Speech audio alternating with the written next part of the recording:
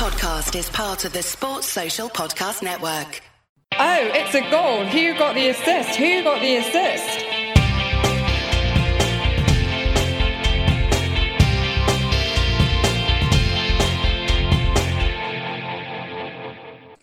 Hello, so we lurch into the deep catacomb of the final international snooze fest of this year in different spirits this week, with some celebrating a successful 4-week stint between the breaks and others, like perhaps me, smashing all kinds of break-in case of emergency glasses to try to pull themselves out of a constipated malaise. Now, Anthony this week is currently doing exams, isn't he, Nick? So it's an old school two-man pod for us this time around. Nick, you're right. It feels very retro, doesn't it? Just you and me? Yeah, I'm good, thank you. Yeah, it's back to the original pairing, how it all began 3 or so years ago. But yeah, we are Who Got the Assist. Make sure to give us a follow on Twitter or Instagram. If you haven't already, we're on Insta at WGTA.FPL. Twitter, you can find us WGTA_FPL or WGTA_Nick. And if you want to join our league, the league code is CPSULF. So on the pod this week, what we're going to be doing is we're going to be looking at what we've learned this season. And how we're going to do that is by looking back at what we thought we knew at the start of the last international break, game week 4, and updating that, plus providing some thoughts on how this might change going forward. Our correspondence this week is on defences, and we also have the Q&A, of course. But first, as always, it's the game week review. So, Tom, would you like to go first, perhaps? It wasn't a disaster by any stretch of the imagination, but it was just a very disappointing week because it was the third week in a row that I got between 50 and 60, 57 this week. Did get the captaincy right in Kane, so I've stopped the rot in terms of arm blanks. But I mean, really, apart from Kane, the only differential performer I had was Che Adams, who got 7 points. I guess so maybe McCarthy as well. But elsewhere, there were blanks, so TAA, Reece James, Luke Ayling, Son, James and Jimmy. And the other two players that I had that did return, everyone owns anyway in Salah and Grealish. And I guess this week I did roll my transfer and I was planning to just go into international break with 2 frees and try to sort things out. But it became a bit apparent to me this week that I think my around the edges players aren't quite good enough, so I may have wildcarded. What about you, Nick? How did you do? Ooh, the wildcard, that's interesting. Yeah, we'll talk about that in a second. But yeah, it was a good one actually for me, as always. Back to the usual swing of things. Yeah. I got 76 points, so yeah, pretty happy with that. Just one of those weeks, I guess, where the 50-50 calls went the right way for a change.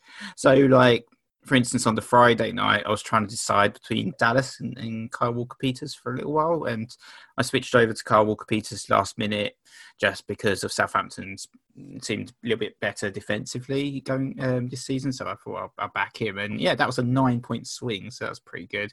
So going for Kane, I guess, over the Son for the captaincy as well, another 50-50 call, I guess, sort of worked out, so it's another net 6 points. So it's very nice to see those 50-50 calls go right for a change. But yeah, it was just a really good week. Only 2 players actually blanked for me this game week, which was Zuma and Son. Everyone else got returns.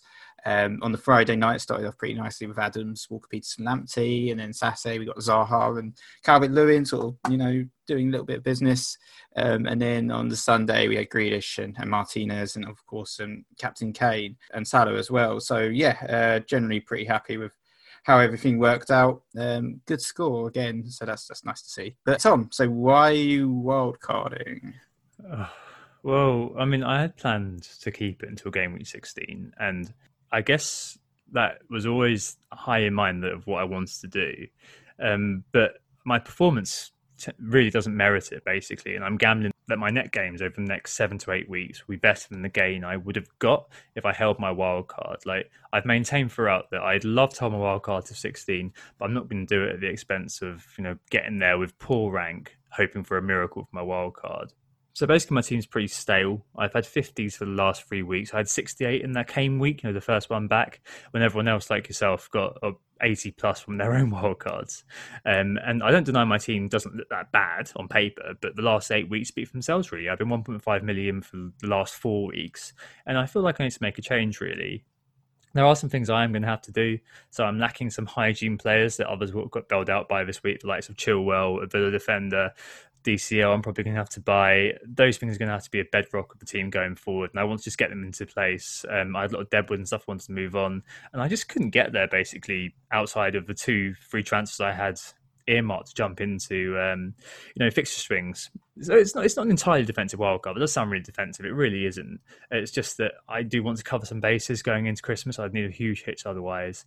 And basically, I'm hoping that if I do kind of jump on these fixture swings for obviously the likes of Man United, City, and likes of Vardy as well, I'd be able to just kind of reshape my team in something which is a little bit ahead of the curve. And yeah, hopefully climb the ranks. Just because, I mean, for everyone it's different, right? And I had a usual pattern of people when I put my team up going, I don't know why you wildcarded that. What are you doing? But after 3 or 4 weeks, just average scores, something's got to change. It should show you that something's not quite right. But sometimes it's worth taking action, especially if you've been doing the same method for the last few weeks of just being patient, making obvious moves, blah blah blah, and it's just not resulted how you wanted it to. So yeah, that's why I'm wildcarding.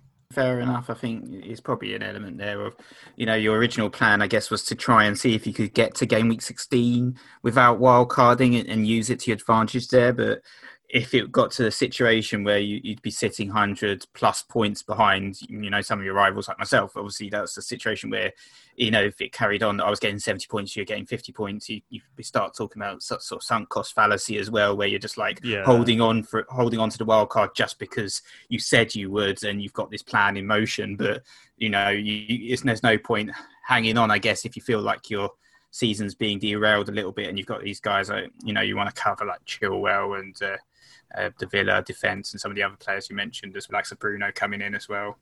Obviously, I was getting to the point as well where I couldn't afford all of these players to fit into one team eventually, especially if I was trying to do sort of piecemeal 2 free transfers roll, 2 free transfers roll thing to try to sort everything out. And it just got to the point I had too many fires, too much to do.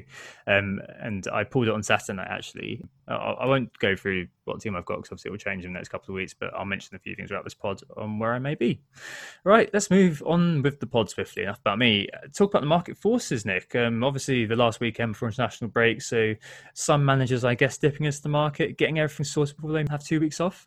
Yeah, it's been pretty busy, I guess, without the Monday night fixtures. A lot of people perhaps, making their move straight away after the Sunday night. But yeah, as you said, 2 weeks into our next Premier League game. So still quite a while before we see the Premier League start again. But doesn't matter for some managers, lots of moves happening.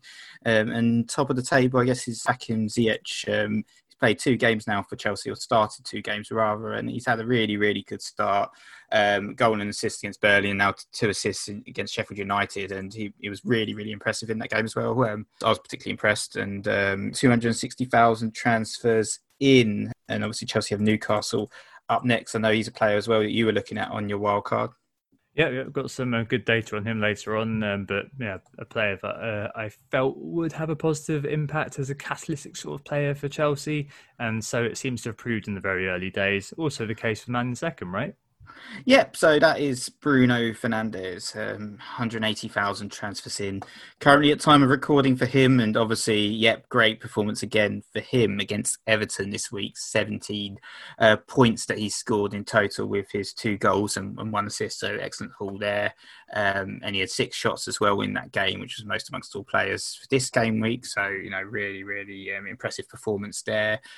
And West Brom at home next, so even a potential captaincy option for many managers. Looks like a nice plum fixture. Manchester United's fixture is starting to improve, so lots of people looking at perhaps Son to Bruno. And in terms of transfers out, Son is there. He's the 5th most transferred out player, 117,000 transfers out. It's a couple of blanks for him. And Spurs fixtures are getting really, really tough in the short term. We'll be talking about that a little bit later, but they've got City, Chelsea and Arsenal up next. Otherwise, I guess it's kind of the injured gang.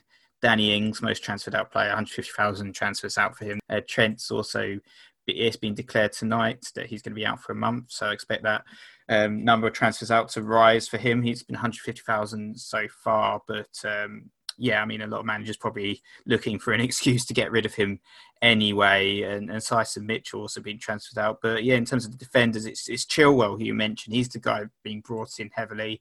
Very, very impressive so far for Chelsea, picking up a nice goal against Sheffield United. So yeah, that's another return for him. And there's another one on your wild card. Grealish also being heavily transferred in for those that don't own him, and also Vestergaard from Southampton apparently catching a few people's eye. 130,000 transfers in for him. I remember last season he was doing particularly well, wasn't he? Exactly. And he started again this year. Last year, he was the first defender to rise, I think, just because he got a goal really early on and went all the way up to 5.2. So it was 5.0 last year. All the way up to 5.2, you know, like the Ward situation where everybody just saw he was doing very well one year for Burnley. I think got a lucky goal, lucky assist, and people kind of flew on him and he went all the way up to 5.3 or something like that. I'm sure you own that guy, Wardinho. Yep, Stephen Ward. Oh, what a legend. Yeah, it seems he's doing that this season with his consistent returns. He's already got 2 goals, apparently. So lots of people on Yannick. Don't need to panic if you've got Yannick. Right, okay, let's move on then to the main thrust of this week's pod. And it is basically updating you on what's been going on this season. What can we tell after 8 FPL game weeks? So in game week 4, we looked at a few things. We looked at what had happened, and we chose kind of nominated individuals and teams for each of the following sort of quasi-titles. So teams so far, the 3 top performers, we each nominated 3, the star so far, the surprise so far, and the flop so far. What we're going to do is go back, and I listened to us on Chipmunk Mode earlier on today and look back at what we said and see if that continued and offer some ideas of if we still say the same thing now, or you know, whether things have changed. And maybe, as Nick mentioned at the start, gives an indication of whether we think these trends are going to continue. So the first thing, obviously, is the team so far. And 4 weeks ago, we've kind of all agreed on Everton because obviously they were quick out of the blocks, weren't they, Nick? They were the guys who absolutely smashed it. And I also said Spurs and got widely pilloried by the two of you. Anthony in particular, he's not here so he can't defend himself, said I was over-focusing on 2 good games. I now feel very smug and feel like I was kind of right here because Spurs went on to win 4 out of 4. Son scored 29 points, admittedly 2 holes in 1 game, 2 blanks in that 2.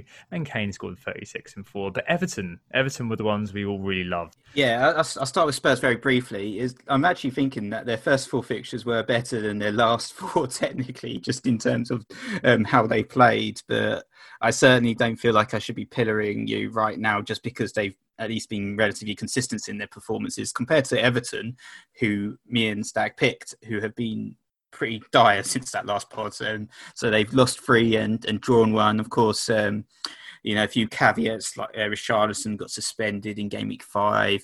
Rodriguez, he got injured. Luke Dean got sent off in a game. It's only really been Calvert-Lewin who's had this sort of steady trickle of points, hasn't he? But nothing amazing in terms of returns. In the last 4, for instance, he's actually been outscored by Wilson, Watkins, Adams and Bamford. So not too great from the Everton assets since our last pod. Perhaps I wouldn't be calling them out again this game week, but we're not talking about sell because they do have Fulham up next. No, I know what you mean, Everton, Nick. I mean, they were everyone's darlings, as you mentioned. Lost 3 on the bounce now, which is absolutely amazing, really. It's coming to defeat Southampton, Newcastle, Man United. And I did look at the numbers, and the drop-off has just been pretty huge for Everton. There's obviously all those factors you listed, Nick. So in the first 4 game weeks, they scored 12 goals, 9 assists. In the latter 4 game weeks 5 to 8, they've only scored 4 goals and 2 assists. Their XG was 8.7 in the first 4 game weeks. In the last 4, it's been 3.46. So it's been a huge drop-off in terms of attempts, chances conceded, defending. At the back, they've conceded the most shots in the box. They've also conceded the second most big chances. They've conceded more than the likes of Fulham and West Brom. And there's loads of different reasons. Richarlison's loss being big, Iwobi and Bernard not up to the task, and James as well. An XGI of 2.72 in the first 4, just 0.89 in the last 4. So a lot of his key metrics like chance creation and chance frequency halved. It's not been very good at all. Looking forward though, Nick, I mean, the top 4 reads Leicester, Spurs, Liverpool and Southampton. What do you think the team is now in terms of the team of the season so far? If we're now writing off Everton, we're not too sure about Spurs, as you mentioned. So I think Leicester probably do need a little bit of a shout out just because of their performances, the fact they are top of the league. There's been a few FPL players that have impressed, I guess, like some Justin, Castagne and Vardy, though none of their assets have really broken that template, have they? Which is actually quite interesting. So even though they're doing well in terms of league performance, perhaps they haven't really caught our eye on a major basis in terms of FPL, and we haven't really been too threatened by them. I'm actually just looking at their ownership, and I guess sort of Justin is their most owned player right now, 21.9%. So it's not particularly high ownership. And the top teams, they have been pretty subpar: City and Liverpool and United. I mean, Spurs have been excellent so far this season with Son and Kane, but I feel like the team I want to give it to actually is Aston Villa, and that's not necessarily because I think they're the best team in the league or the team that have perhaps played the best, but I just feel like they deserve it because of what they've done so far. They've really exceeded expectations. They've only played 7 games, so that's perhaps why they're not in that top 4. If they did play the next game, they'd jump up right to the top. But 5 of those games they've won, including victories against likes of Arsenal, Leicester, and Liverpool, which you wouldn't have expected. I mean, their defence has been pretty decent. They've got 4 clean sheets, which are joint best in the league. Their midfield and forward line's been vastly improved, and that's part of the work that they've done in the transfer window. Bringing in the likes of Martinez in goal, Watkins, new right back as well in Cash, who's been pretty good, and Barkley. And they just look like such a far cry from that team who staved off relegation, finished 17th last campaign. And obviously they've got a star man in Jack Grealish. And would you agree with me on Villa, or is that perhaps touch, outlandish?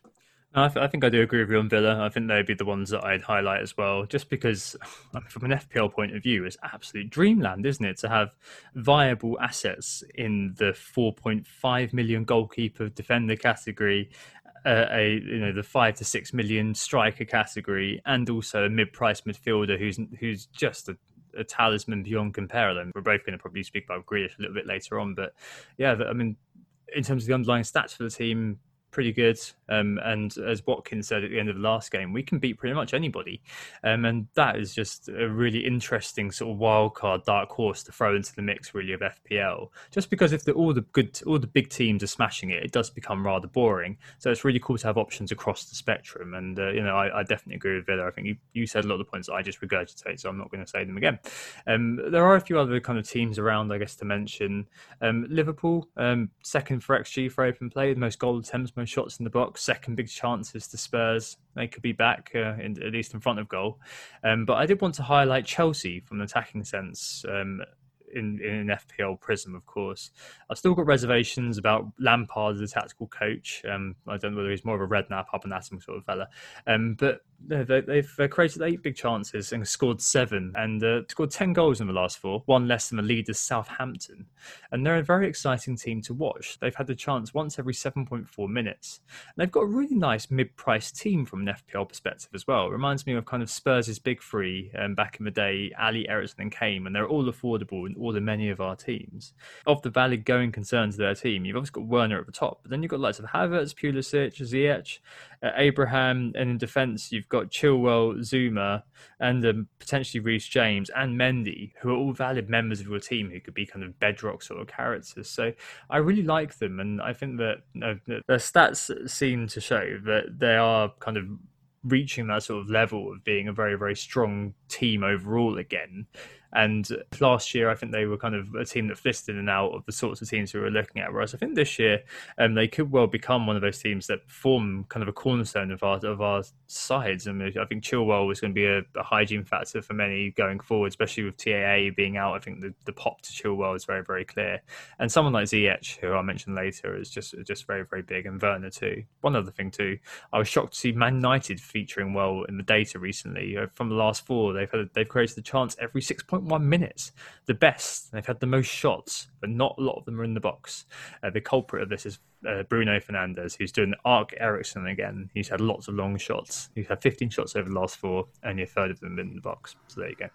Yeah, I'm not too sure on the Manchester United shout out at the end of there, but obviously Bruno, he's a particularly good player, and he's definitely one that we're looking at there. I think, yeah, all very valid points. There's quite a few teams that impressing. Obviously, you mentioned Southampton briefly in terms of their league position as well. There's another team that are doing very, very well and look very defensively solid, as well as Che Adams, who was nominated for Player of the Month. So worth calling him out as well. The old Che train, which you're jumping off, I think.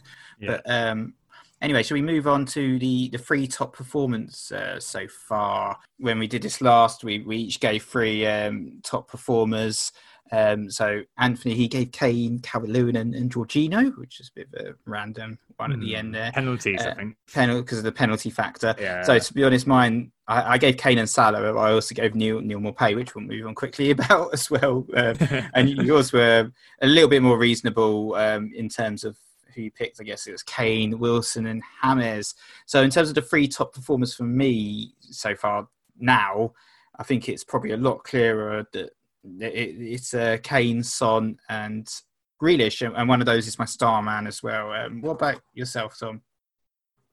Yeah, I mean, it's Kane, Bamford, and I've got Grealish as well, and the star performer I think is actually Grealish now. But I think just to start with Kane and Spurs, because obviously we're now, and we'll definitely get onto this in the questions later on. We're moving into a period where Spurs have had their sort of purple patch, and now the fixtures stiffening considerably. But Kane in particular, his stats have dropped off, but you've sort of mentioned him as being the top scorer over the last 4 game weeks with 36 points. But tough games like Burnley and West Brom have taken their toll on his data. He's a third down on XG and he's half his XA as his average position has deepened. But he's still incontrovertibly the revelation of the year, and he is very much back. It's just the case that he is also one of those players who may have gone on my wildcard to afford other things. What do you think about the Spurs guys, Nick? I have no Spurs on my wildcard. Well, they are the form players, really. I know that the last couple of performances a bit quieter than what we saw against Southampton, Manchester United, but the main thing from a Spurs fan perspective is we picked up the 3 points. So, I'm still pretty happy. And as far as I'm concerned with Kane, he is the star man for me. I think, just in terms of his last 14 starts in the Premier League, he's had 17 goals and 10 assists, which is just ridiculous. Obviously not all this season, but in terms of this season, it's been 8 assists and 7 goals, which is just basically averaging 2 attacking returns a game. And obviously the first game wasn't too good either way, blanked, but since then it's been fantastic. And I think, when we talk about Harry Kane, he has been subject to a little bit of criticism perhaps on the pod over the last couple of seasons, mainly because he's been dropping back. He's not always been playing as a number 9. It's not always his fault as well. It's kind of stuff like lack of service. Had been doing pretty well defensively quite often. But, it's been different this season, and his link-up play with Son has been excellent. He's added assists to his game, which we didn't have before, and the 8 assists he's got so far this season is more than he's had any campaign before. We're only on week 8. In terms of his goal threat, no one comes close. 38 goal attempts is 9 more than any other forward, 4 more than Mo Salah as well, and 15 of which have been on target, which makes it a chance every 18.8 minutes. So as I said, goal threat is there, chances created, fantastic. 18 chances created so far, which is twice as many as any other forward, 8 of which have been big chances, so 4 times the amount than any other forward has managed, and more than any other midfielder as well. So he really has been sort of good money and deserving of those assists. So for me, Kane is the star man. I get that. I think I looked over the last 4 game weeks though, and I came up with the other guy that I mentioned, Bamford. So I mean, this is probably emblematic of the fact that we always try to look beyond our own teams. Neither of us own Bamford, and we've obviously widely derided Paddy over the last few years. But we've got to give Bamford some love, Nick. We really do. Over the last 4, he's had more shots in the box than any other player. He's had more big chances than any other player. But he's not the most accurate. He's missed 6 big chances so far this season. But he's had more big chances and more shots in the box than any other forward over the last 4, so more than Kane has. And he's actually equal to Salah on that metric. And bearing in mind the VAR goals, wow, what a bargain those, Tom Freeman, who was on the wire recently, got him at for 5.5 at the start of the season. It's one of those that in hindsight we all should have owned at 5.5. It leads as well are creating chances at a ridiculous frequency at the moment, and they have had Wolves, Villa, Leicester and Palace in the last 4, none of which you point at as being offensively easy game. It's I think Paddy's definitely worth noting just because of his dominance in the underlying stats, and that's translating into points as well, isn't it, for him? I don't think at the start of the season, if you'd have asked me, I'd have been able to guess that Paddy would be performing as well as he is at the moment. He's actually just outside the top 5, 1 point off Jamie Vardy, which is, I would not have guessed that basically at the start of the season. So I think it's time we give the Bammy some love. Yeah, he's another one that's been derided on the pod in the past. So, so like contrition for our sins. Coming up to bite us. Ziyech is doing well, Bamford, Kane, it's like, whatever. But, we're willing to, change our mind whenever we need to and adapt with the times, which is very important. And Bamford, he's had an excellent start this season. But I think, I don't know, for me, I kind of went for Son. I think in terms of the sort of the other player alongside, I think Grealish, and Kane, who are obviously both in agreement on. I think Son and Kane, they just come as a pair. They've just both been the fulcrum of the Spurs attack, and he's really benefited from Kane's creativity. And this season, I think he's just really come to his own, proved that he is a world-class performer and world-class footballer. He's well on the way to hit that 200 points target, and just, as a fan, and maybe I'm biased, but it's just been an absolute joy to watch with some of his performances, including that 4-goal rout against Southampton. I'm pretty sad that I'm actually going to be selling him because of the fixture shift, but I think he is very deserving of being called out as one of the top performers of the season. And in terms of point, it's translated into points as well. It's worth highlighting. He's second in the game, just 6 now behind Kane. Before this game week, it was evens or even honours. Yeah, no, it's seeing him being sold again has just given me a shiver down my spine, just because you know what happens next. But there you go. I just want to just mention Grealish quickly as well. He's actually my star, so Kane was yours. Grealish is mine. He's third for shots in the box, has had 4 big chances and scored 3. He's also second for chances created, 6th for big chances created, and has 6 assists in the last 6. 49 points scored, second to Kane. Hall's like that 15 points 2 weeks ago are on the horizon, I'm sure. His fixtures from here till Christmas are really, really kind. In every game, it seemed like he's had loads of near misses, so I can think of 2 shots cleared up in different games recently, for instance, off the top of my head. He's just that sort of all-rounder type of moment, getting the goals, also being involved in the assists that we love in FPL, because there are so many points avenues. I just wish that he did have penalties. Don't know between him and Watkins yet, but he really does look like sort of the Brummy Hazard at the moment, especially given the ludicrously cheap price. It's just talisman theory in action, which I always love to see, which is why initially I think last time I did Wilson, because he was the talisman sort of representative. Grealish is just one of those players that I think is just a must-have, especially over the upcoming period. And those who go without probably will get kind of the odd 15 points of ram down their throat, unfortunately. So definitely worth getting him if you don't have him. Yeah, 100% agreed. I think he's going to be one of those ones where we look back at the beginning of the season and say, was he only 7 million? He looks like he could be the bargain of the season, so to speak. And I think he's only also worth highlighting. He's only actually played 7 game weeks, not 8. So the fact that he's sort of leading all of these metrics, having only played 7 games compared to 8, is very impressive. Yeah, so he's only sort of behind Salah for goal attempts and penalty box touches, so he's clearly getting into the right positions. As you said, he could have had so many more points than what he's actually got so far. But last season we saw glimpses of it. We were second at the end of the season for chances created behind KDB, but I think the fact that he's now got a decent player that can bury his chances in Watkins rather than playing alongside likes of Samatta or Wesley is massive for his game. And he's even got likes of Barkley's acting like a foil, except when he's offside and blocking the keeper's line of sight. But generally, McGinn being fit, all very important factors in Grealish's performance this season.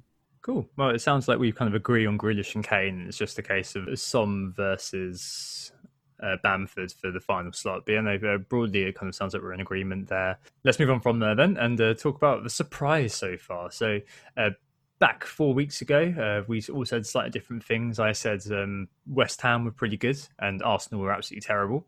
You said Aston Villa were very, very good. And you also highlighted, presently, Nick, that Grealish was a fantastic bargain at 7 million. So, he must have got the crystal ball out back then. And Anthony said there were more mistakes, teams were leggy, and there were loads of penalties, and he didn't expect that. Just to say as well that penalties, over the last 14 game weeks, there have been 15. There were 25 in the first 4 game weeks, so there's definitely been a drop-off. Vardy's had the most. You seem very prescient with Villa, Nick.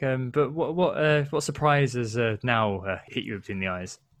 Well, actually, I felt like, because I covered Villa earlier, I was going to take away what Anthony said about penalties, though you've covered it. I think that has been one of the surprises of the season.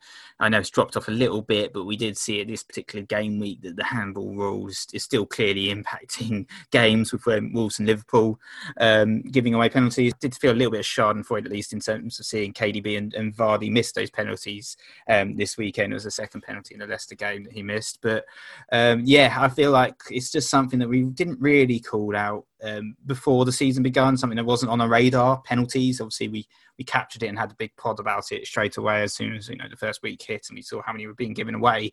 But still, I feel like it's just such a change in our thinking that, it's so important to target those penalty takers in our team, like Vardy, like Bruno. The fact that Werner now being on penalties for Chelsea is almost huge as well in terms of looking at him as an FPL asset. And I feel like perhaps that is certainly one of the surprises of the year, perhaps the surprise. Oh, no, fair enough. I think the big surprise for me is quite kind of timely for now and timely for me being on the wild card. But it's from an FPL point of view, how bunched up managers are. And it's amazing how one good week can propel you really up the rankings so far at the moment, and how many managers seem to be struggling too. So I'm 1.6 million, but I'm only kind of 15 points from 1 million. And in the hub contributor league, for example, I'm in that. I'm in 33rd, but I'm only 30 points off the top 10. I turned to our friend FPL Review for help, and he tweeted earlier on today that the median elite 1,000 manager, so the managers who end up in kind of a very good position, their ranked medium rank is 940k. So about 1 million is meant to be all right for relatively obsessed managers.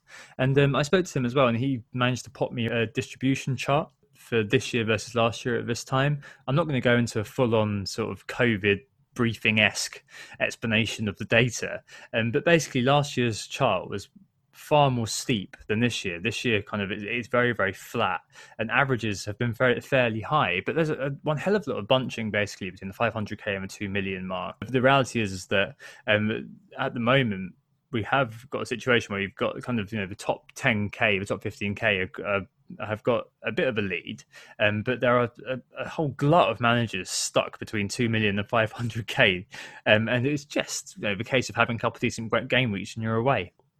I can't really remember us being this bunched this late into the season as well. So, yeah, definitely something that came to mind as being a bit of a surprise, or at least I had an inkling that was a surprise. And it was good to get that sort of proven through evidence.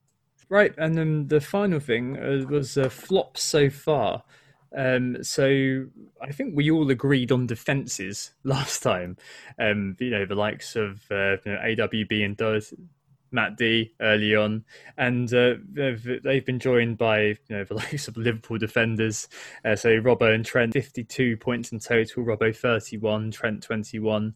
10 players have outscored both their combined score individually. Trent in particular, 1 return in 8 games. And despite the good underlying data and the hope that I get something tomorrow, the basic truth is I should have gotten rid of Trent a long, long time ago. And the likes of, Robbo's doing better, but the likes of James Justin, Tyrone Mings, and Yannick Vestergaard are all outscoring him. The fixtures are turning for them, but I will probably go without for the time being. I like the fact they're quite illiquid assets as well. What I mean by that is that their price isn't going to move up or down very much because of how expensive they are. But we may indeed see a big fall in Trent soon. So I guess, I can see why we did nominate defences. A couple of things just to mention here, which I think is quite a nice curiosity. One is that FPL asked the question, are West Brom and Fulham still the whipping boys? The answer is probably no, actually. They've both really stopped the leakage. So between game weeks 1 and 4, West Brom conceded 13 goals, Fulham conceded 11. And in the last 4, they've only conceded 4 each, equal with the likes of Tottenham and Chelsea. So their defence is looking considerably tighter, but you're still not really getting the premium kind of returns from Liverpool at the moment. Certainly City are probably looking a little bit better, Chelsea looking a little bit better as well, but my actual flop, just to say, is Man City's attack. They've scored 10 goals now and they've got an XG of 9.31, so they're overperforming with that 10 they've scored, and they're averaging a little over 1 goal per game. Something seriously wrong there, and that would be, if I said to someone pre-game week 1, that's how City would be after game week 8, they think I was mad. That's just, that was unthinkable in pre-season that City were so blunted going forward, but that's the case. And it's especially because I'm wildcarding, hoping to look at those fixtures from game week 10 onwards. It's definitely one that's given me pause for thought, and I've got some strategic thinking to do around if or when and how I get City players in, because I certainly am not going to be going with any apart from Cancelo to begin with. What do you think, Nick, in terms of the flop? Yeah, I think City is an interesting pick, but yeah, I think certainly there's going to be a little bit of a fixture shift there with sort of Burnley and Fulham at home after the Spurs game. So it's only one to look at. I think we mentioned defenders last time, and I think there has been a little bit more defensive solidity, as you mentioned, sort of 23 clean sheets in game week 5 to 8, so a little bit of a rise on the 17 beforehand. But we've seen the likes of Chelsea, City showing a lot more composure at the back, Burnley, West Ham, Southampton, likes those teams starting to pick up a stream of clean sheets as well. Liverpool defence still very disappointing. Trent's been a huge disappointment generally, and attacking wise, just the one assist so far as well. So it's not just defensively for Trent; it's been attacking returns. He picked up 15 assists and 4 goals last season, so he's well off that. I actually thought I'd highlight one of your men, though. Arsenal forwards and Aubameyang has been a huge flop this season. So there was a lot of hype around his reclassification as midfielder, having scored 22 goals over the past 2 seasons, now being a midfielder, getting more points. But just the 2 goals and 1 assist, and one of those has been penalties, way below the standards we would have expected from him. In terms of his non-pen XG over the whole of the season, it's actually just 0.58, 0.31 coming in that opening game against Fulham. So since then, it's been 0.27. So really, really poor stats. Many players much higher than that. Harry Kane, for instance, who you said was a bit quiet in that West Brom game, actually managed 0.69 in that game alone. So yeah. Aubameyang's well off the pace. Oh god, no, absolutely ridiculous, isn't it? I think it's just a case of how it's been deployed, as you've alluded to, and it's just one of those things that pre-season we always got so amped up about talisman theory, and the fact that it really points to Aubameyang being just this monster, and it's just not come to fruition, has it? And not having an XG of above 3 at this point, it's just really humiliating game this weekend, and I'm not going to lurch into Arsenal-led anger, but probably the worst performance I've seen under Arteta, or at least in highlights. I wasn't going to pay for the pay-per-view. Cool. All right. So to sum up where we are now, then, after game week 8, we now think the team of the season so far has been the villains, Aston Villa. Shock horror. And in terms of players, Grealish features heavily for both of us. There's Harry Kane on our kind of list of players so far, with Son and Bamford, a split between the 2 of us. Surprise, Pens and bunching with our managers, that is, and flop, the City attack and the Arsenal attack, I suppose, but principally the big man. How do you think it's going to evolve, Nick? I guess we're going to come back and look at this again in a few months' time, maybe after the Christmas period. But do you think there's any players who are kind of high in mind? I guess we'll probably maybe come on to some Insta questions anyway. But do you think the trends are going to continue, or do you reckon we're going to see kind of a veering off into different things with the fixtures changing? I certainly think when we talked about the flops just then, the likes of the City forwards, they're certainly going to come into their own in the coming weeks. It's so unusual for them to be this quiet, and I'm relatively confident we're going to see lots of goals from Manchester City this season. I think the Liverpool defence will tighten up, and I'm sure Aubameyang will also start scoring. I feel like some of the trends you've highlighted, though, I'm hoping anyway, because he's my team, that I think the likes of Jack Grealish and Aston Villa are going to have really good seasons, and same with Kane. I feel like hopefully he can keep his form up as long as he stays fit, generally, we're going to see lots more penalties. That's going to be a common theme over the course of the season. And eventually, you mentioned us all being bunched up. Eventually, we're all going to be spread out. But I'm not too sure what the root cause is there. Perhaps it's a template forming quite early. I don't know.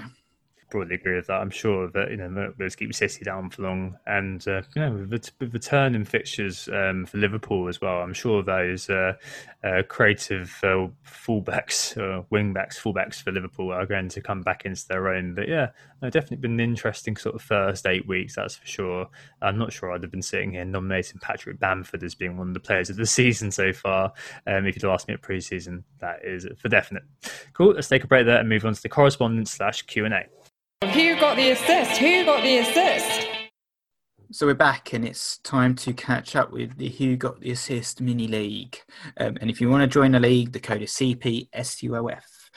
So quick update on the top 5. New entry in the top 5 is Wallace Clark with the Ace team. He got a very good score this week of 79 points. So Well done, Wallace. In fourth, it's David Izzet with Hest Wham Untied. In third, it's Borisov Joksimovic, and I'm not going to try and pronounce his team name. This time he got 67 points. In second, it's Graham Sessoms with HK10 for Golden Boot, 62 points. But number one this week is Zakaria Mokroy with Zaki Team 2. And 92 points for him, which is absolutely huge score. So well done, mate. Fernandez, 17-pointer. Salah, 9. Goodbyes. Bamford, I think pretty much everyone in his team returned apart from Lascelles, who apparently he's got for 1 pointer, played him over Souček. So could have got the 100 points. Could have been a monster. Also got Nick Pope in goal, which is quite interesting. 9-pointer there. So, well done. And let's move on to the next section. Yeah, well done, everybody. All right, let's move on to the correspondence. This is Anthony's favourite bit, which is basically asking you to send in your rants, pet theories, poems, questions for analysis, arguments with something that we've said, debate points in to our email inbox, which is whogottheassist@gmail.com. Writing emails to be read out, debated, and looked at length here on the very podcast. Anthony lives for this section, so yeah, do make him happy and send us emails in whogottheassist@gmail.com. But he will be back next week to no doubt spearhead the section once more. This week, the correspondence comes from our good friend FPL Tips, Harry, and he writes the following. Good afternoon, gentlemen. Thank you for your continued work on the pods. My weekly staple that even when busy, I make sure to make time for. Thank you. That's very kind of you, Harry. My question to you is this. Where do you think we should be looking in terms of defences? It feels like there's either good form, but bad long-term fixtures, or bad form with good fixtures. I played my wild card already, so I'm looking for defences for the long term, between now and the end of the year perhaps. Who have been the most reliable teams to target and who have been a flash in the pan? Thanks again, Harry, aka FPL Tips, with a Z, not S. Cool. All right. So, I mean, this is. I think defence has definitely been one of those this year that has come under a bit of focus, a bit of scrutiny, Nick, just because it's not been entirely clear. I mean, we all kind of had a Liverpool defender nailed in at the start of the year. We all had kind of a few cheap players kind of around them, or one of them nailed in at the start of the year. But it's definitely felt a bit sort of up in the air, hasn't it? It's definitely felt like a very unsettled sort of part of the team. But do you think now we're beginning to see sort of players emerge that do seem they're going to be settled, and teams emerging at least that look like they're going to be teams worth owning? For example, Villa, as I've mentioned, and like Chilwell with a Chelsea defence. You've got Zuma, of course. I mean, those are two defences that look like they're going to end up being hygiene to cover, aren't they? Yeah, I think so. I'm less negative about the defence compared to where I was at in game week 4, and as you heard from the earlier section, but it might be because this particular week I got 3 clean sheets out of 4, so I was quite happy about that. I think, in terms of the teams, big at the back sort of isn't really viable right now based on the Liverpool defence's performances, but there's certainly space for, a premium defender in your team. The likes of Ben Chilwell, obviously, one that's caught many a manager's eye, and Chelsea perhaps are the team to firstly call out. You talked about them and their attack a little bit, but the back four looks pretty clear now compared to perhaps at the beginning of the season. We didn't really know who was going to start week in, week out, but right now it looks like Thiago Silva and Zuma are sort of nailed in terms of the centre backs. And Reece James seems to be nailing down that right back slot as well, ahead of Azpilicueta, at least over the last couple of game weeks. And all of them carry some attacking threat as well, which as managers we like to see. So the defence has certainly been shored up in terms of getting those clean sheets recently in the Champions League and the Premier League. But also those defenders all have attacking threat. Zuma's got 3 goals to his name. We saw Silva score this week, and Chilwell, and James as well, or Rames, if we're going to follow the portman. But Rames also got a goal and assist in week 1 that carries a bit of a free kick threat and creating lots of crosses. So I do like Chelsea from a defensive standpoint. I think certainly they're worth covering. They're starting to leave that patch of really good fixtures, but Newcastle away up next, potentially another chance for a clean sheet there. So I think Chelsea perhaps the main one. Otherwise, you got Man City. I think their defensive shape is also starting to form. Diaz and Laporte look like the new partnership, and Cancelo is the one I'm really interested in actually as an FPL option, sort of 5.4 million. And after Spurs, they've got a great run of fixtures, haven't they? Burnley at home, Fulham at home. They've got United and then West Brom. So they've got some really nice games coming up. So I think City and Chelsea lead the line. I think I've got some other teams as well. Leicester look good. I think Fofana, who's been fast-tracked in the team, was very impressive at the weekend. Justin's proved himself to be a decent asset. And some of the other cheaper teams, you've got Southampton, Brighton, West Ham, all looking really good as well. Yeah, absolutely. I mean, couldn't agree more really on the fact that Liverpool defenders have in their sort of wake, Chilwell and Cancelo are the two that I've got. On my wild cards, Chilwell 41 points. If you watch him play, he's so advanced getting into those goal scoring positions. He's actually 5th for shots per 90 in the Chelsea team. And one observation as well from watching him this weekend was that Reece James and Ziyech are both creators on the other side. They're crosses. So Chilwell and whoever's on that wing, it was Werner, I think, this weekend, are the ones benefiting from that. They're getting into those and getting some service. Cancelo as well. So there's a question from FPL Physio on Cancelo. He's looking very decent. He's created the second most chances for Man City this season after Kevin De Bruyne. Incredible, huh? And the bonus system likes him too. He's picked up 6 bonus from his 4 starts, and he seems nailed. He's played 90 minutes times 4. Despite playing on the wrong side, given what foot he uses.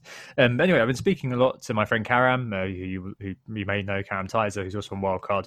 And, the approach to defence seems to be very, very similar between the two of us. I'm sure I've seen a few other Wildcards out there, and it seems to be kind of the formula is this. So keeper, boring, fixtures. That means Martinez. He just looks like a hygiene pick now, unfortunately. I did have McCarthy for a while, but Martinez I've had to pay 0.3 million more, but that's just a set and forget really, isn't it?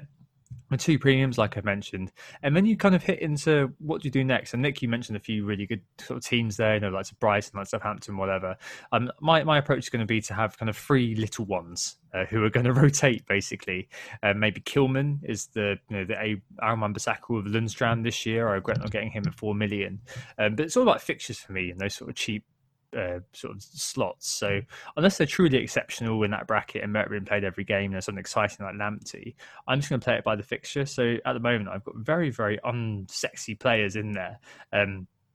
Likes of Jamal Lewis, of Adam Webster, as mentioned.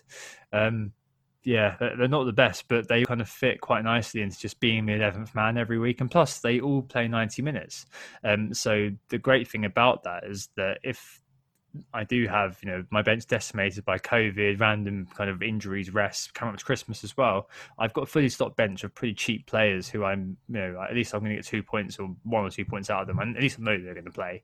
It's not very exciting, but the fact is that because I've got Chilwell and Cancelo, I've got 2 very good sort of defenders, plus Martinez and goals. So 3 out of 4 of defence is pretty decent every week. The other one has a good fixture every week, so hopefully that makes them fairly good, and that means I can push all the money forward to a forward team that I've got.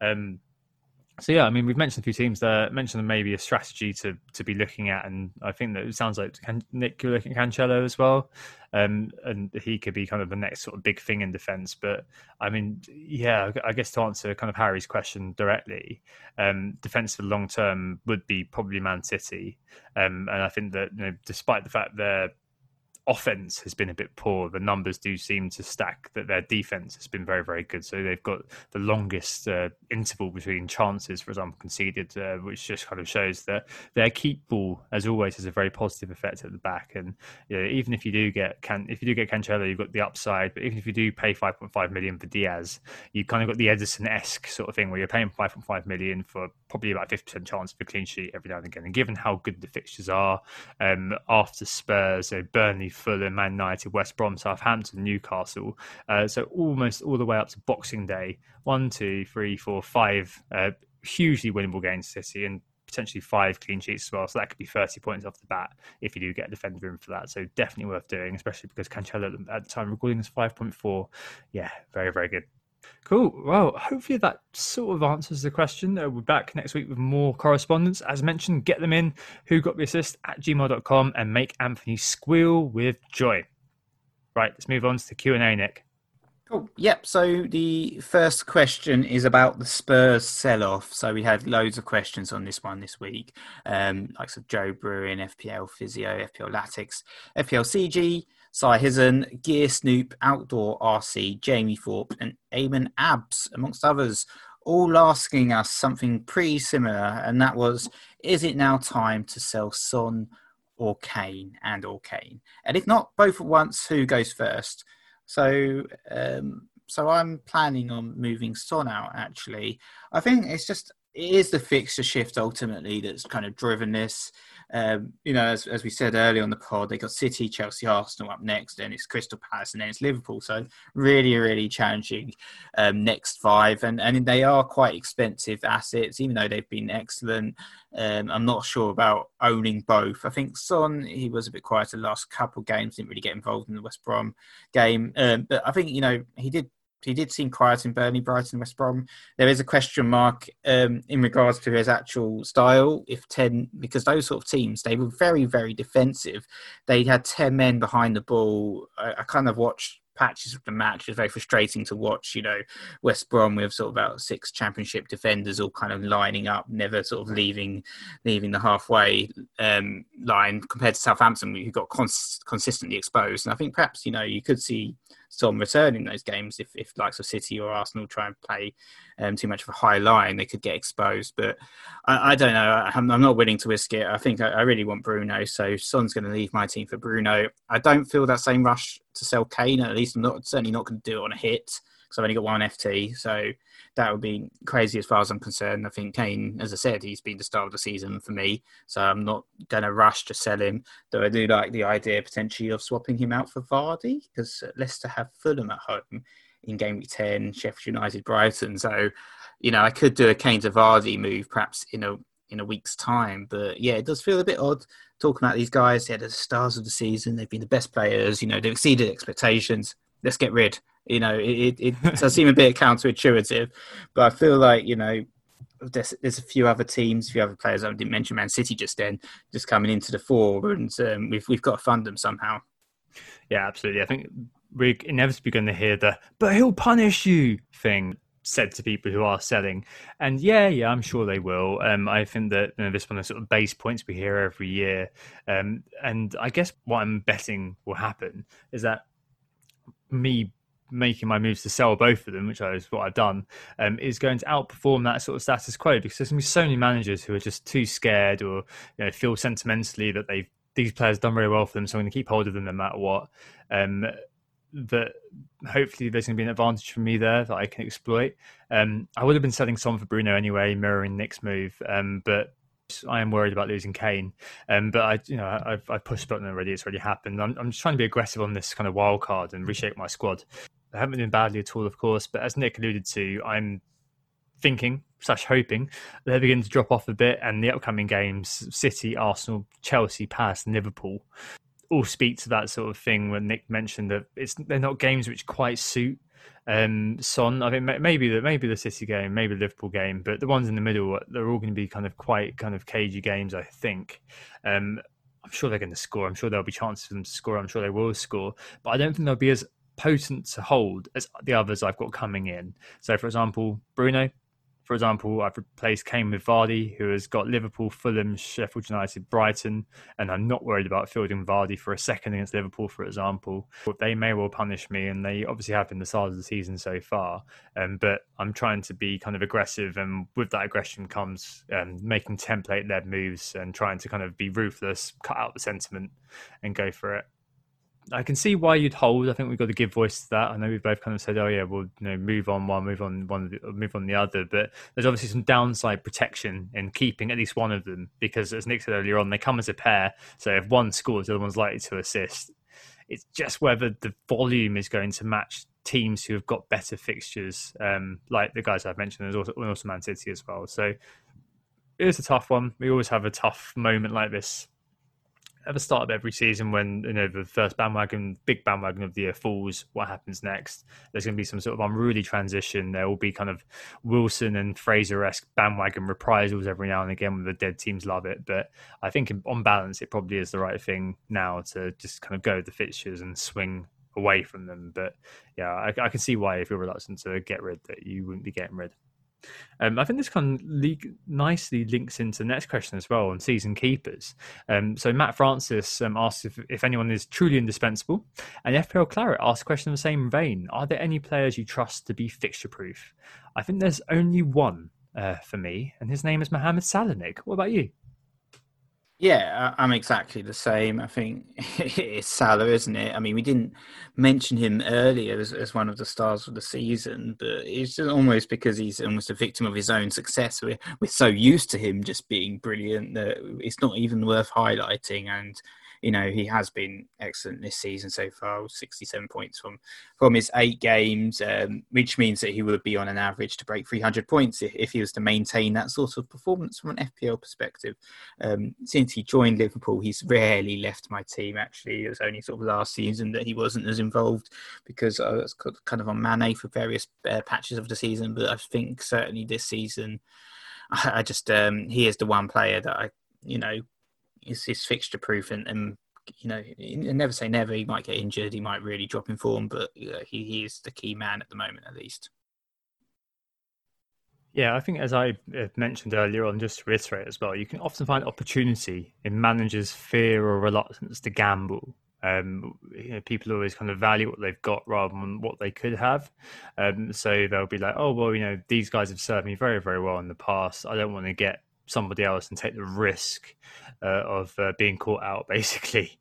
But you just got to judge it right. That's something I don't historically do well, so maybe don't listen to me and keep your Spurs assets. But I'll again be hoping to exploit an opportunity, chase that, you know, old-fashioned upside thing that late riser fella keeps talking about, and hoping it comes off me this time. But as well, you know, with fixture proofness, there are a few players in the past that are worth mentioning here. So the likes of, you know, Lampard and Drogba, Torres, for those people who go that far back, players who were fixture proof. And you know, there are a few as well, like the Hazard and Aubameyang, who were fixture proof in retrospect. So they were shoo-ins for 200 plus points per year, but fell prey to us as managers wanting predictability for the price they paid. But I guess many of us long for the days of, you know, when Robin van Persie for Arsenal scored in every single game, so you just leave the captaincy on him and get on with your life. But yeah, I think the answer to this question basically is that there's probably not that many players we trust to be fixture proof, and outside of Salah, I think that we probably both are not too sentimental about holding on to players, right?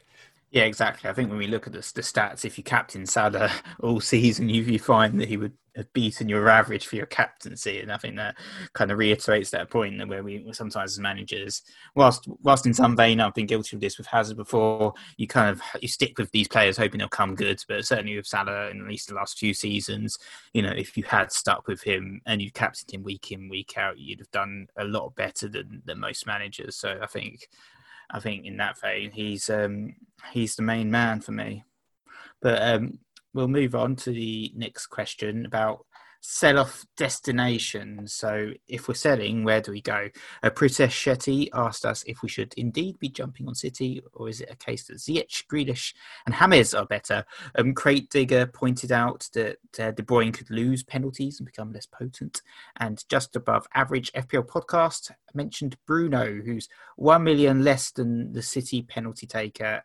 He's the talisman and he's only 20% owned. We were pretty keen on Grealish, as you heard earlier on the pod, so perhaps he's one. If he's not in your team, you should certainly be looking at the City midfielders. It's an interesting one because as we said, I mean, I don't own any at the moment. I mean, they've just been pretty poor, haven't they? Like Foden's been in and out of the team, like Samara's been in and out of the team. I mean, Ferran Torres looks good, but he's also in and out of the team. There's only really 2 players I guess you can trust for starts, and they're both very expensive. And that's Sterling and De Bruyne, 11.5 million. And when you look at who you're going to have to sacrifice, is it Kane? Is it Salah? Does it prevent you from getting Bruno? I don't know. It's a really challenging one to see how you can fit them in. Is that one you're troubles on your wild card right now? Then it's not. I'm leaving City at least for the short term. I'm probably going to do a controversial have 1 million in the bank strategy, so I can do big at the bank again. So I can do Bruno to Kevin De Bruyne or Sterling for the Burnley game potentially. But I mean, I watched that game and I've watched kind of City last few games. There's nothing there which excites me too much about them. I just don't believe at the moment that Kevin De Bruyne is worth 11.5, nor Raheem Sterling for that matter, especially how they're currently performing. And with Kevin De Bruyne, the only thing that's going to make me change that opinion is if I get FOMO because the ownership's so high that I've got to buy him in. I mean, I might have to if he starts performing, obviously, as a downside protection, but without penalties, as Craig Digger mentioned, if it's purely assists and the odd speculative finish, I don't see how he's ever going to be worth 11.5. Like, for the premium price, I want an explosive player I can regularly captain. And as we saw with our research the other week, you can find the thread on Twitter or you can listen to that pod. I don't feel like there's a case for him at the moment to be the captain. I think last season, 9.5 million was an absolute gift, and people still have that in their heads and think about De Bruyne. But he's £2 million more now, and we have to refrain how we think about him a little bit, because if he doesn't have that consistency of ticking over like Salah does. I mean, the assist were 5 points, 6 points if they keep a clean sheet. Salah gets a goal. That's 10 points, a double figure captaincy. There is a difference there in terms of what that money does for you. Of all the players who you can go for to replace the guys, I do want to call out. I mean, I think Grealish and Bruno are obvious ones, and I think I own both. I think Nick's going to own Bruno come next week. One I do want to mention is Ziyech. I mean, we mentioned him earlier on, and Nick and Anthony in particular, actually got called out on social media recently for doubting the former Ajax wizard in pre-season. I never did, though. I said in pre-season I felt his strong underlying creativity would help, and so it's really proved not knit them together over the last couple of weeks. So he's only played 190 minutes. 2.1 games, but in that time he's actually 7th for points scored over the last 4. Pretty astonishing. Per 90, he's created 4 chances and 2 big chances, i.e. 6 chances of any type per 90 minutes. He's also second for XA of any player over the last 4, having played 2 games. All right, they've had decent games, but it's an underlying indication of how good this guy could be. Because watching Chelsea before he came into the team, I think he was injured, wasn't he, in pre-season? They were so disordered, and it felt like something was kind of missing to knit them all together. And I think the Moroccan has been that sort of guy, very similar to what Bruno Fernandes did to United. But I mean, this guy is a very Ziyech, that is a kind of potential Kevin De Bruyne type in an attacking team, as no one else really has his skill set as well. I'd be assuming he's going to get a lot of starts. So I've got him. I think he's a very, very good pickup. And one thing's for sure, he won't be 8.1 million this year if he carries on like this. So definitely one that I'd be pointing to if you have Grealish and if you kind of already have Bruno and you're looking for something else, someone else to bring in. I do very, very much like Ziyech, and I'm glad to see that my suspicions about him pre-season have hopefully started to come true. Yeah, certainly. I think he has looked really good, as I mentioned in Market Force the last couple of weeks.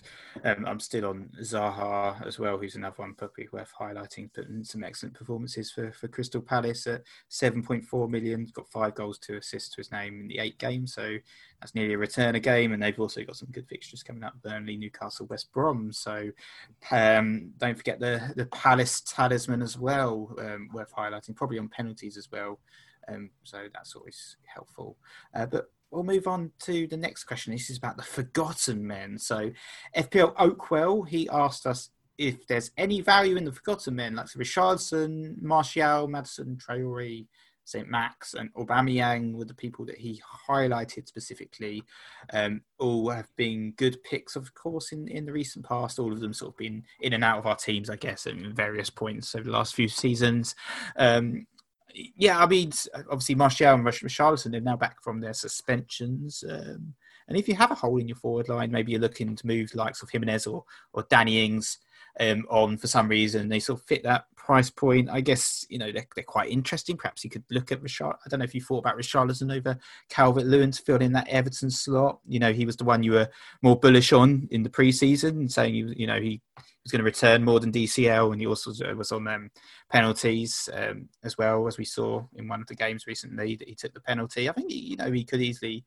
He's an exceptionally talented footballer. Obviously, he got suspended, but he could easily be effective. And Martial as well also got suspended, much to your chagrin. Bit of bad luck there. But I think, for me, I think there's a couple others probably above those guys in the list right now, and that would be Werner and Jamie Vardy. So I would probably be looking at those guys if you can afford them over Martial and Richarlison. But I don't know what you're thinking there. I've come to the conclusion that Richarlison makes Dominic Calvert-Lewin better, so I'm going to get the Dominic Calvert-Lewin admit defeat on that one. It's all over. I've written down pithy descriptions of these players in answer to this question, which I think are actually true on doing some evidence-based analysis. But Richarlison makes DCL better, as I mentioned. Martial, inconsistent. Can he be bothered? Gallic shrug. Traore, impact sub. St. Max, bleh. Aubameyang, wing, beep. And Maddison, not quite sure, because he hasn't really started very much, has he, recently? I mean, he's been starting on the bench. And he's coming back from injury, but they've got very good fixtures coming. So I think of the players that FPL Oakwell mentioned, he's the one who will probably be catching the eye, just because, I mean, if he is doing well, becomes integral to that attack. But I think there is one forgotten man who's not on that list who I would like to mention, as Timo Werner. He's also, we've kind of lauded Chelsea a little bit, but obviously everyone jumped off the Werner wagon earlier on this season just because, well, I think we can all probably guess why everyone jumped off the Werner wagon. It's just not... after a few kind of poor initial performances, people did jump off. And as we said pre-season from my FPL sojourn, he does miss a lot and he's very, very streaky. But if Chelsea do come together, he could realise some of the decent underlying numbers he's putting together. And you can imagine as well, regardless of whether he's fielded on the wing, whether he's fielded up front, that he's going to have sort of a consistency of starts. Although it's worth mentioning that Lampard did say that he was hoping he'd arrest him last week, but Pulisic got the nod. And he did score this week, but it was... by the times very frustrating for owners. But he's one who could probably come back onto the radar, especially when Chelsea come into decent fixtures again. After the Spurs game in game week 10, they do embark on an okay little run. They take in a game against Leeds, game against Everton, who've got the weakest defence, as I mentioned earlier, Wolves and West Ham. And he could be a sneaky differential for some, looking to capitalise on people's reluctance to go back to a player like that. But yeah, no, it's always worth looking at the forgotten men. And Nick, you do look at the falling stars every year, don't you? So there is always merit in that. Yeah, I think Werner is one of the players in my team at the beginning of the season. It's actually surprising how highly owned he is. So he's the fourth highest owned forward right now with 23.9% ownership. So only Bamford, Kane and Calvert-Lewin have higher ownership in terms of the forwards, but you have to wonder how many of those are actually dead teams. But he's certainly one of those players that's, even though he's not in your team, you kind of want him to do well in a funny sort of way. And I think now the fact that he's got penalties as well is certainly going to help his cause. And yeah, as you mentioned, he could easily net 20 goals over the course of the season, be an excellent FPL asset. So we'll move on to transfers and captains. So do you want to go first here? Perhaps, as you said, you're wild carding. Who's going to be the captain? Don't know. Don't know. Very exciting. Don't know who's going to be my team. I've got a fairly solid base for my team, but obviously that is pending the international break and what happens there. The captaincy will probably be between Bruno and Grealish, actually, against Brighton. I know Bruno's the obvious one, but you can imagine West Brom as we just lining up with 10 men, 11 men behind the ball, like we did against Spurs, and just hoping for a 0-0 or a 1-0. And you just wonder whether United have got the guile to unpick them. But if one man does, it's Bruno, or if another man does, it's Rashford falling over, so Bruno scores a penalty. So he's probably the logical captain. But I quite like the idea of shoving it on Grealish and seeing what happens. I could even do it on Calvert-Lewin, or maybe even Ziyech against Newcastle. Got loads of choices, lots of time to choose. And in terms of the wildcard team, I'm going to keep it to myself. I've given you a few indications on this pod of what I'm thinking of doing, but I'm not going to put it on Twitter or anything like that. I think I'm going to keep it to myself. Obviously, keep it in my little circle of trust, people that I trust their advice on. But I'm not going to kind of subject it to public scrutiny until it's a fait accompli. Yeah. I'm all for transparency and openness until it comes to my wildcard, Nick. What about you? Okay, so as I said, I'm probably going to sell Son and bring in Bruno Fernandes. I've got a little bit of money already in the bank. I've got 1.5 million in the bank somehow, so can easily make that transfer without having to burn one and take a hit. So got 0.3 still in the bank as well if I did the move today. So strong position. So yeah, I think it works really well, just that swap. So I think I'm going to do that. In terms of the armband, I was thinking, I've kind of got in Calvert-Lewin actually at the moment, but I don't think I'm going to stick with that. I'll probably end up just going for the safer picks, so to speak, of Bruno Fernandes. Shove it on him, back the midfielder. Last time I backed him, though, he did get 2 points last season, so hopefully it doesn't repeat that. But yeah, I think that's the way at least I'm leaning right now. Could always just play it ultra safe and put on Salah. He's always an option as well, of course. Captain obvious, maybe. Oh yeah, maybe actually, yeah. Standard pick there. But thanks everyone for listening. We were Who Got the Assist. Make sure to hit that subscribe button if you haven't already, and we'll be back after the international break. Yep, hopefully joined by the Hibernian tones of Anthony once more. In the meantime, hope to sum up the last 8 game weeks. No matter how it's gone for you, hopefully you've had fun and you're going to stick with it throughout the course of the season. Speak to you next week. Goodbye. Bye. Oh, it's a goal. Who got the assist? Who got the assist?